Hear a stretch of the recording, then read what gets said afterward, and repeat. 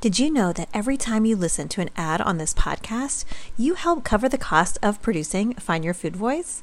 Thank you to our sponsor, Equilibria Daily Women's Microbiome Defense.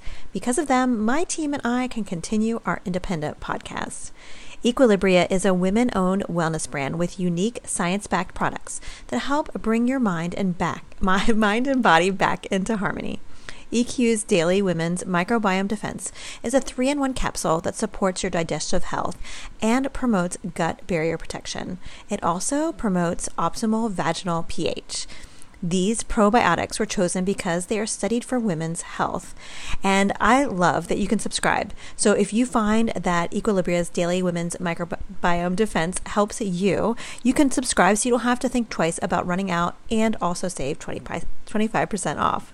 I just started taking the Equilibria Daily Women's Microbiome Defense after a trip overseas that made my GI tract kind of funky.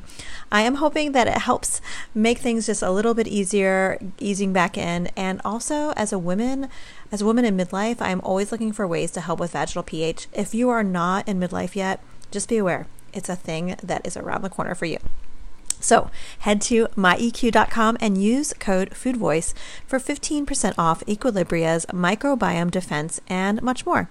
That's myeq.com and use code FOODVOICE at checkout for 15% off site-wide today. All right, let's get back to the show. When you need mealtime inspiration, it's worth shopping Kroger, where you'll find over 30,000 mouth-watering choices that excite your inner foodie. And no matter what tasty choice you make, you'll enjoy our everyday low prices, plus extra ways to save, like digital coupons worth over $600 each week. You can also save up to $1 off per gallon at the pump with fuel points. More savings and more inspiring flavors make shopping Kroger worth it every time. Kroger, fresh for everyone. Fuel restrictions apply.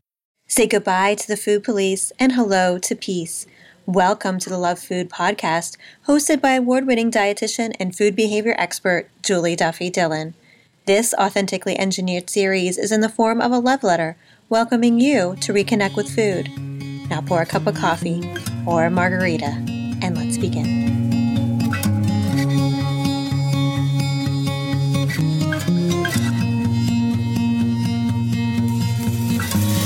Hi there, welcome to episode 13 of the Love Food Podcast. I am Julie Duffy Dillon, registered dietitian and food peace promoter. I am so glad you're here. Thank you for connecting today, and I'm really excited for you to hear today's show. It's a letter today from someone who's experiencing a binge type of cycle with food, and the way her brain is wired currently is always thinking about food, preparing food, binging on food. And I tell you what, this is a really, really common experience with food. And it also is something that is tremendously draining and exhausting. And I feel like it also is something that a lot of people sit in shame with. And I think the reason why is in our culture, a lot of times people assume that when people are experiencing this type of binge type cycle, that the best thing for them to do is just to lose weight and are usually just put on a diet, which, as you probably know or have experienced, if you haven't already, that's basically going to make the cycle worse. So this letter writer is really craving more out of life. And when a person is thinking about food all the time, it's really hard to have space for relationships and, really getting to know yourself. So, how is someone supposed to make those next steps? I think that's a really important question. So before we get to the letter, today's episode is brought to you by Birdhouse Nutrition Therapy, Greensboro's premier eating disorder resource for recovery for individuals, groups, and families. And we promise at Birdhouse Nutrition Therapy that we will always be a place that is safe from diet culture and the toxic parts that come with it. So one thing I also want to say before we hear the letter for today is I just want to say thank you so much for the letters. When I first put this show together many months ago, I wasn't sure if I was ever going to get any letters. And I was wondering if I would have any content for the show, but something kind of just made me say, let's just do it and we'll cross that bridge when we come to it. And I am just so honored to be trusted with this really emotional kind of experience. And, something that I appreciate from working with eating disorders is that there's just a tremendous amount of shame in the experience because it can feel so isolating. And the fact that there are people who have been writing letters to food who have never shared this with anyone is just, I just feel so privileged and honored. But I also think it's important for anyone who's written a letter or who is thinking about writing a letter or has written one and just kept it for themselves, just that process takes so much bravery, and I commend you for it. And I think that's one of the most important first steps in healing your relationship with food is to be able to reach out, whether it's virtually or in a therapist's office or with a dietitian or even in your journal. I think all of those things take a tremendous amount of bravery. So, wow, I'm always just moved and I feel chills every time I read a letter. So thank you so much for moving me and connecting with me. So let's get to the letter, and I hope you enjoy the show and find some healing in the words.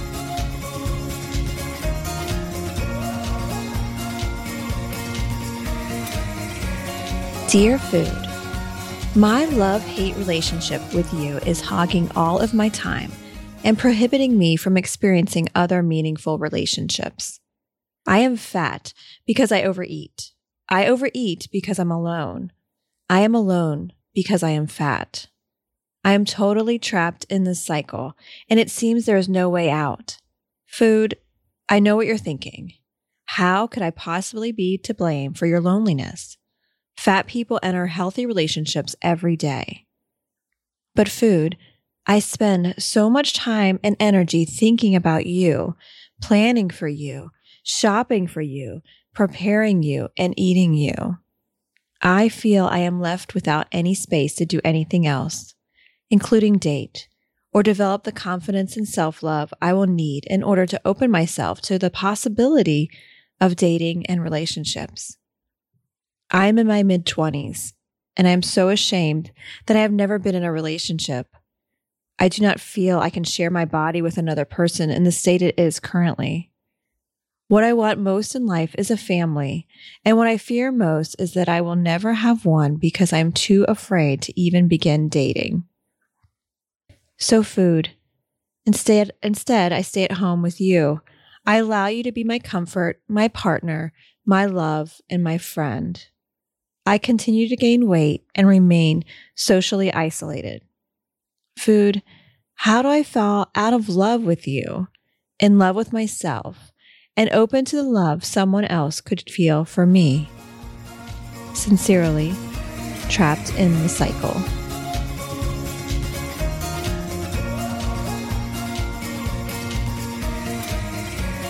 Hey there, trapped in the cycle. Thank you so much for your letter. I really appreciate hearing your experiences, and boy, am I just so glad you wrote, because you do sound exhausted. And your way of relating to food is, it's tragic in a sense, because food is one of the basic needs as humans that we need to stay alive. And the way our body is designed is to only think about food when we're hungry and if we're not getting enough of it.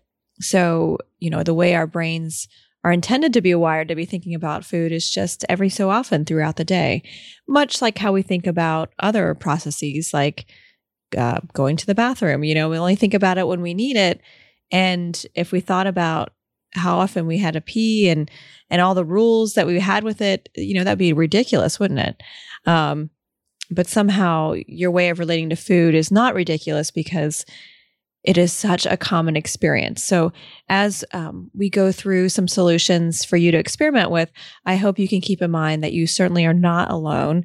This way you're describing food and thinking about it all the time, and it keeping you kind of stuck on that hamster wheel, even though you just so much want to get just get away from this kind of experience, as exhausting as that all is for you, letter writer, please know that you are not alone. And because you're not alone, this way of experiencing food has been researched tremendously. And we do have some solutions, but in order for the solutions to be successful for you, there's some necessary key ingredients. The first and the most important is that we need you to be very kind to yourself. I have a feeling, just because I've worked with lots of people who are experiencing this kind of way of relating to food, and they've told me about their way that their brain talks to them is just so mean. It's the biggest bully to them. So I have a feeling that's the way your brain is talking to you as well. So being kind and patient and compassionate with yourself may feel weird. It may feel not warranted, but it's a necessary ingredient for you to move forward. So as we talk about these steps, keep that in mind, that it's implied that every time that you do this work, that it's going to be really important for you to use a very kind and calm adult voice with yourself of really just being compassionate and understanding. The other ingredient that you need is the permission to make mistakes. Those who've healed their relationship with food, they will tell you that what they notice is that they've been able to make mistakes and then learn from them. And in actuality, for me, when I work with clients, I basically need them to make mistakes in order for us to figure out ways for them to move forward. If they just did all of the experiments and the activities perfectly, we would never know what they needed. And actually, no one ever does it perfectly. You may have heard before that recovering from an eating disorder is a marathon, not a sprint. And that is legit. It's something that takes many years to recover from. So as we move forward and I give you some solutions, I really need you to be kind with yourself and also give yourself permission to make mistakes in order for you to learn what you need to do to move forward. So what it sounds like to me, letter writer, is that your brain has gotten used to a couple behaviors. It's gotten used to the binge cycle that you're experiencing. And so when that happens, our physiology gets used to it as well. So we have circadian rhythms that a lot of us think of when it comes to sleep.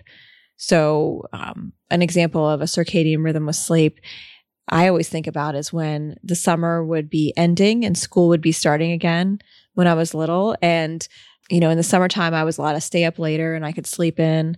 But the first week back at school was always kind of weird because I wasn't tired at night, but I had to go to bed early because I had to get up earlier. But I would just lay in bed because my body wasn't used to going to bed yet.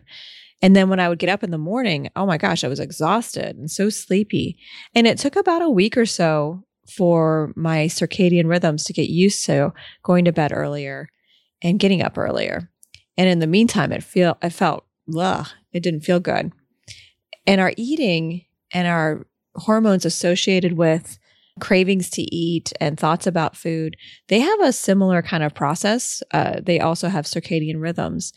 And so if your body's used to binging at certain times of the day, it's going to get used to that. So keep that in mind as you kind of move forward. That's part of the patience required. You need to help your body's physiology get used to eating differently. And it does take a lot of kindness in order to do that. Another part is that our bodies, if we're used to thinking about food because of constant dieting and wanting to change our body, our brain starts to get wired in thinking about food more often. And what you can do, letter writer, is you can rewire your brain to think about food as often as is typical. So a typical eating experience, or what we would say with quote unquote normal eating, is to think about food as hunger starts to come to the surface and be experienced. And also to think about food when we're doing food prep or grocery shopping. But outside of that, there wouldn't be thoughts about food. And in order for someone to not think about food very often, or just in a normal way, there needs to be no threat of deprivation. So letter writer, you don't mention anything about dieting or the pursuit of weight loss.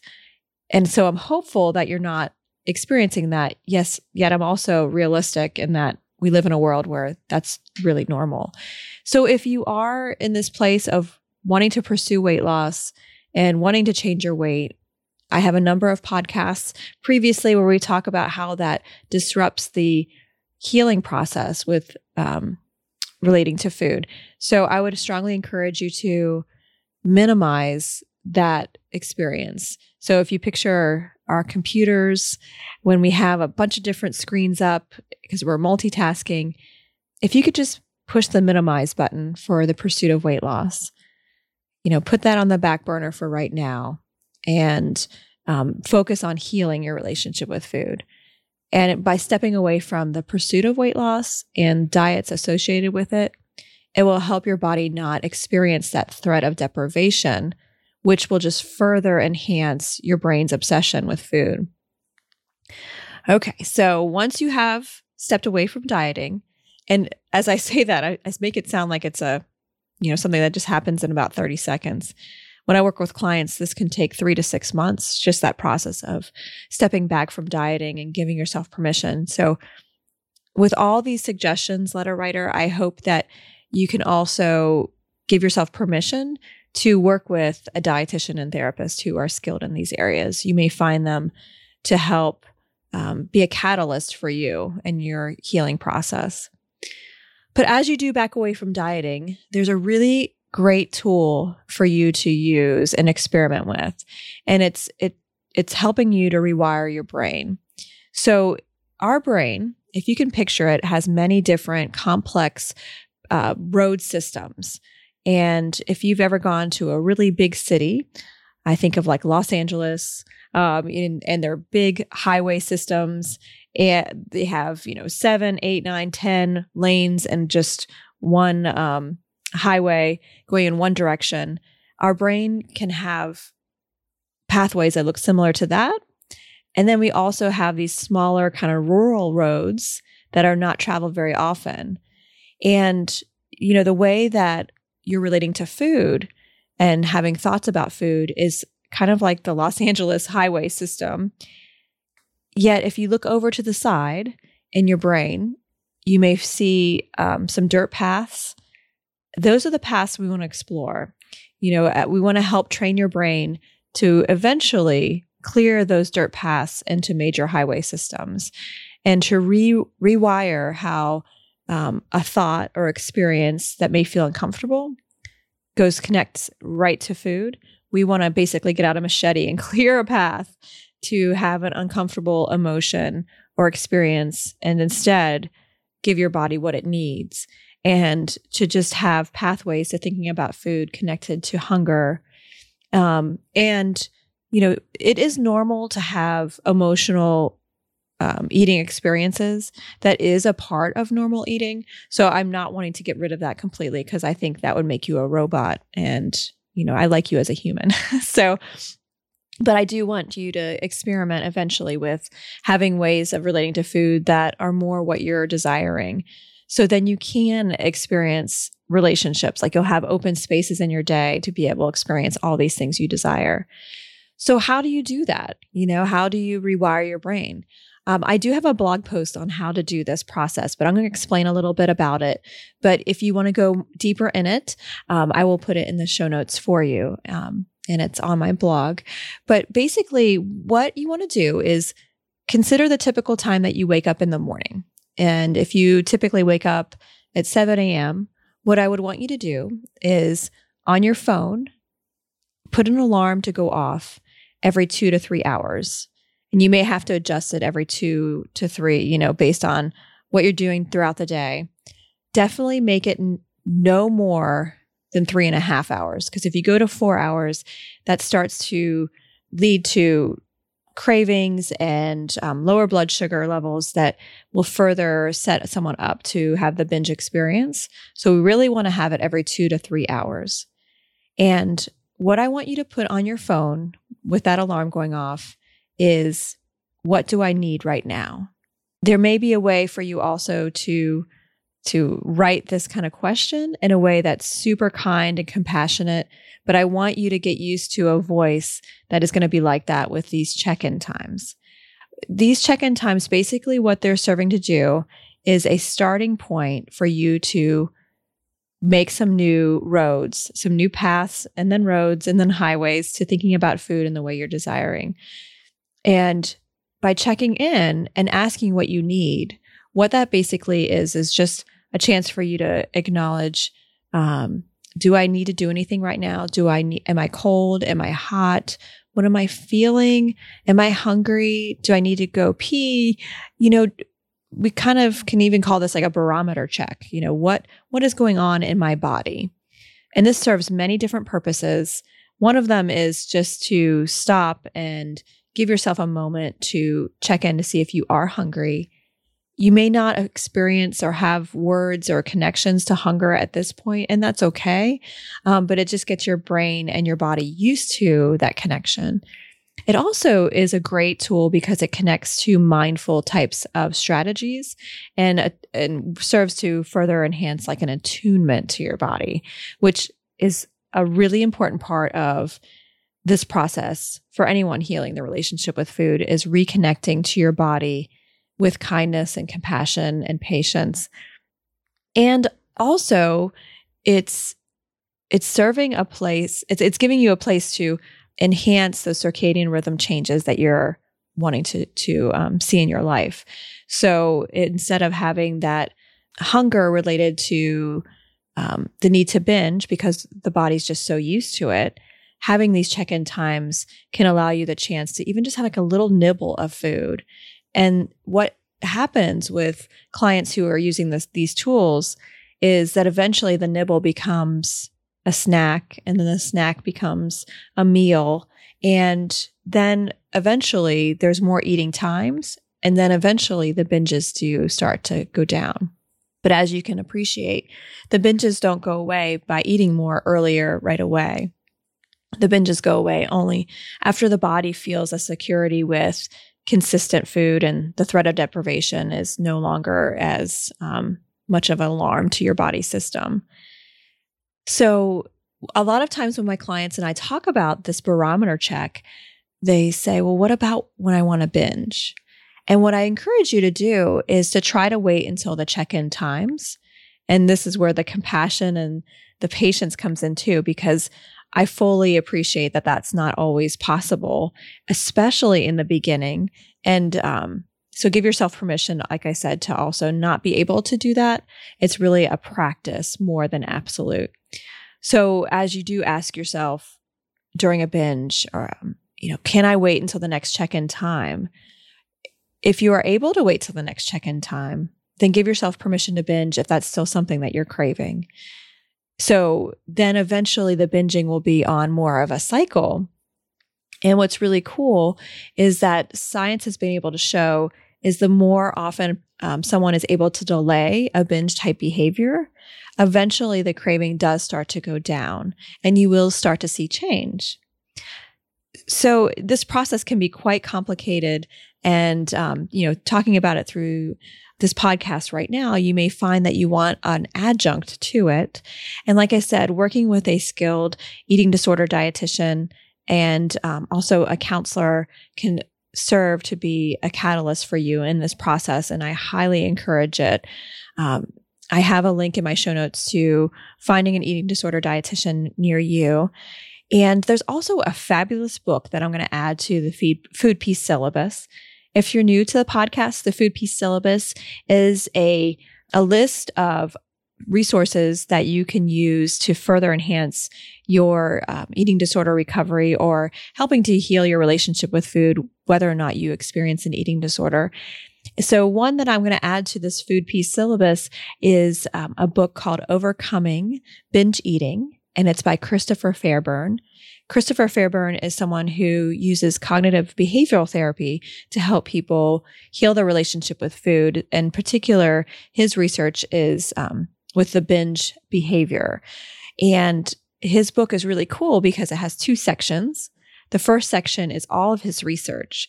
And if you are someone that thrives in seeing the research behind a process to help make your change happen, you will love this book. And if you're someone who doesn't care for the details of research, that's okay, because his second section is more of a self-help type of section. And I love it because it goes through how to rewire your brain and how I just described. And so you may find this to be extremely helpful. And when I work with clients who are experiencing the binge behavior, oftentimes we just read this book together and have kind of a book club. So I would encourage you to experiment with that. And letter writer, you mentioned something else that I think is really important to note is, your craving for relationships and a family. And I crave that for you as well. So what you may notice as you move forward with rewiring your brain is that there's all this empty space. And that empty space may feel scary, terrifying, and I could appreciate why. This way of relating to food has kept you from some really important parts of yourself.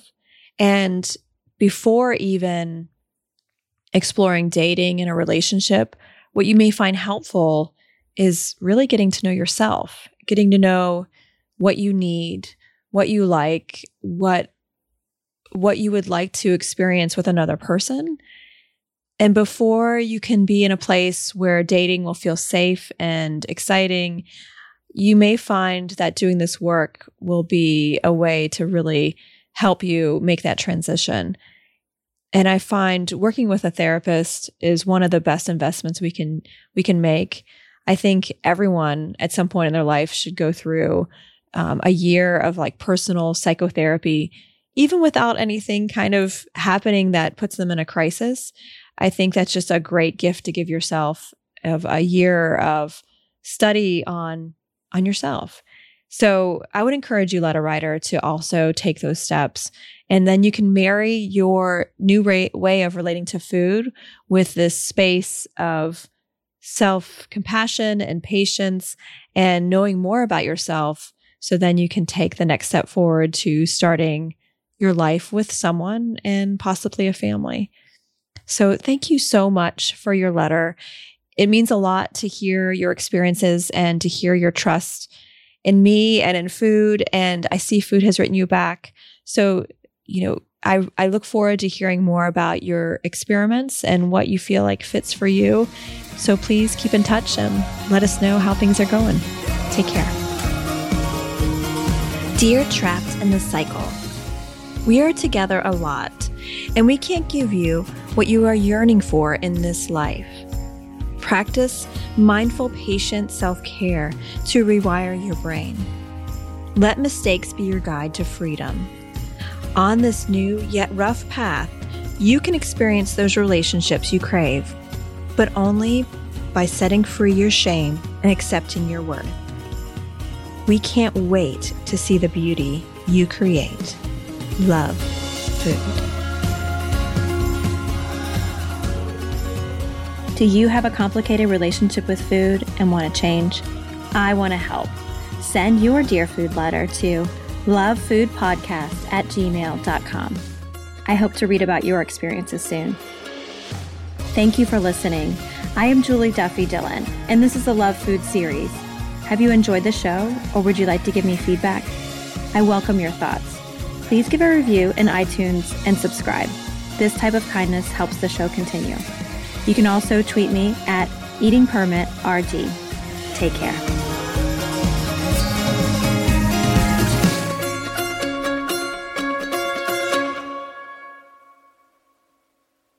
Save big on brunch for mom, all in the Kroger app.